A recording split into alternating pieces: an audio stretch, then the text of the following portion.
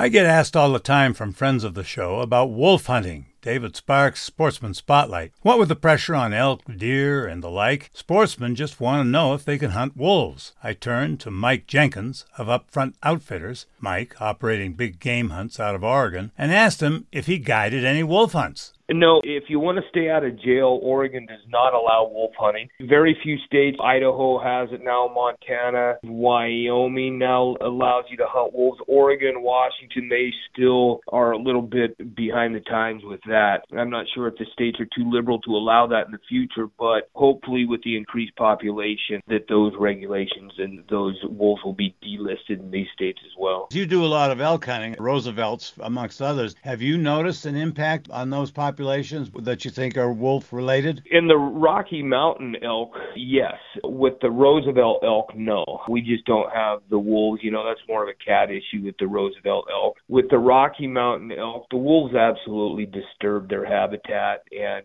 chase them around, but the elk learn to adapt. They've been dealing with wolves for centuries. It's not that they don't adapt to them. However, it does make it a challenge because they learn to quit bugling. They learn to be unresponsive to calling, more nocturnal. So don't bugle, and in so doing, you're not announcing your exact location to a wolf pack. David Sparks, Sportsman Spotlight.